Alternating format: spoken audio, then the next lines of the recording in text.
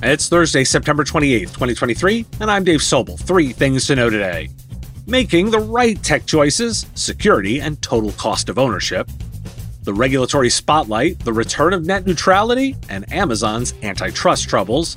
And remote work and its impact on workplace harassment. What providers need to know. This is the business of tech.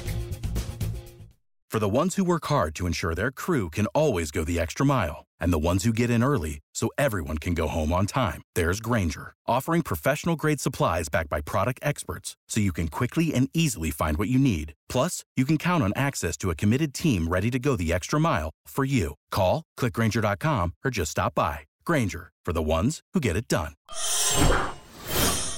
The NFIB's Small Business Optimism Index dropped to 91.3 in August, reflecting a decline in optimism among small business owners. Inflation and rising prices are major concerns, with 23% of owners naming it their primary business hurdle. Other challenges include difficulties in hiring, declining sales, and concerns about labor quality and costs. According to a Forrester survey commissioned by Cloudflare, lack of cloud connectivity undermines enterprise IT and security management, with nearly 40% of respondents losing control over their tech estates.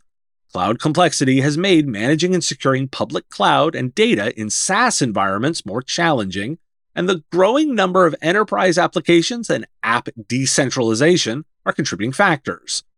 Observability across cloud platforms and interoperability between multiple clouds and on-prem systems remains elusive goals, with integration not being a priority for hyperscalers. According to claims data from cyber insurance firms, businesses using Google Workspace are less likely to experience cyber attacks than those using Microsoft 365. The data suggests that Microsoft 365 users are more than twice as likely to make an insurance claim. While the exact reasons for the disparity are unclear, it's theorized that default protections offered by the platforms and the inclusion of additional security measures in Google Workplace may contribute to the difference.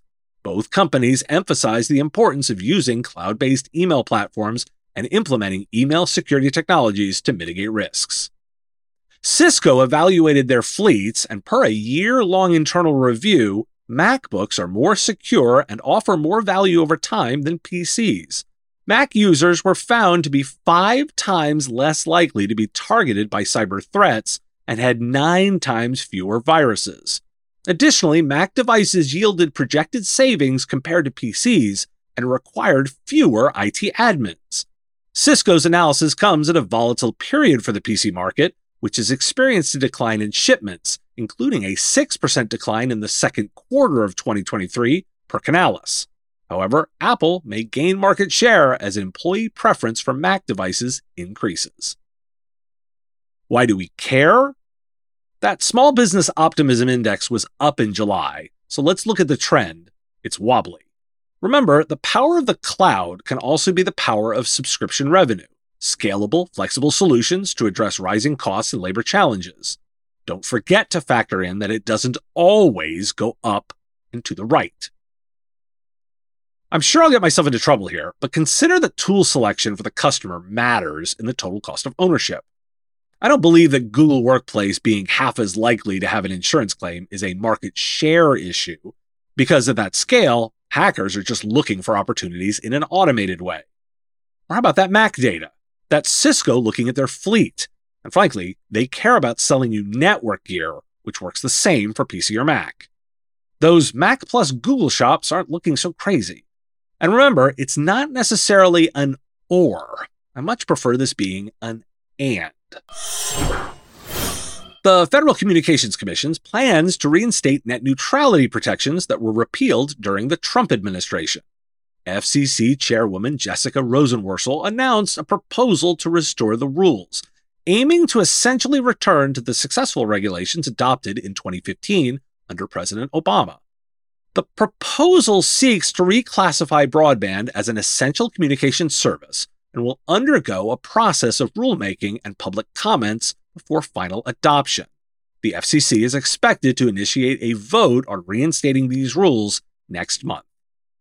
And the FTC has filed an antitrust lawsuit against Amazon, alleging that the company is an illegal monopoly that stifles innovation, makes shopping worse, and drives up prices. The government claims that Amazon uses illegal actions to strong-arm marketplace sellers, making it difficult for them to charge lower prices elsewhere. The lawsuit also accuses Amazon of coercing merchants to pay for add-on services and taking a significant cut of their revenue. Why do we care? Providers are involved in negotiating broadband selection, so you do care about these regulations on those connections. While legal challenges may cause delays, the FCC's push to restore net neutrality rules is seen as a step towards an open and equitable internet. We'll see how this plays out. Now, just yesterday, I cited how I was looking to the FTC to keep competition healthy. Well, here we go. According to a poll conducted by 19th News and SurveyMonkey, remote workers were less likely to report instances of sexual harassment or assault compared to in-person workers. The polls show that about 5% of women working remotely reported instances in the past 3 years, compared to 12% of in-person women workers. Remote work has reduced opportunities for harassment and abuse, particularly in work events where victims can be isolated without witnesses or evidence. However, it's important to note that remote work does not provide comprehensive protection, as digital communications can still be used for harassment, and reporting options are often limited. Disparities exist regarding who can work remotely, with women of color being more likely to work in industries with fewer remote work opportunities. LGBTQ+ women and women with disabilities also reported higher rates of harassment or assault at work.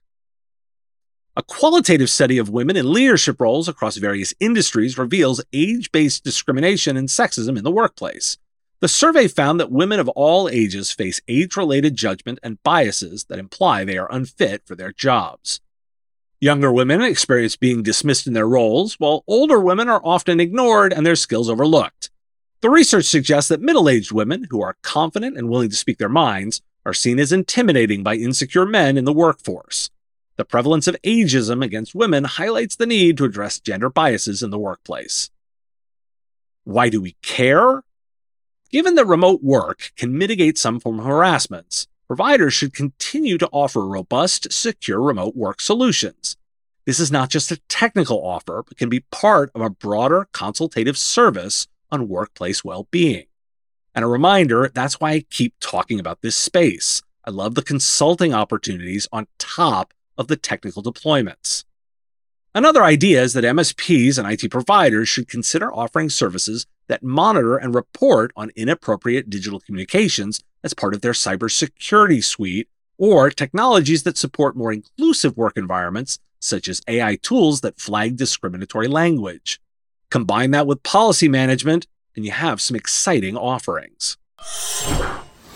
Without the ones like you, who work tirelessly to keep things running, everything would suddenly stop. Hospitals, factories, schools, and power plants, they all depend on you. No matter the weather, emergency, or time of day, you're the ones who get it done. At Grainger, we're here for you. With professional-grade industrial supplies, count on real-time product availability and fast delivery. Call, clickgrainger.com, or just stop by. Grainger, for the ones who get it done.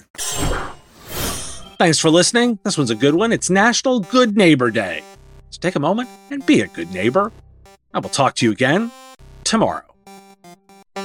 The Business of Tech is written and produced by me, Dave Sobel, under ethics guidelines posted at businessof.tech.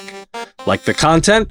Support the show at patreon.com/MSP Radio or buy our Why Do We Care merch at businessof.tech.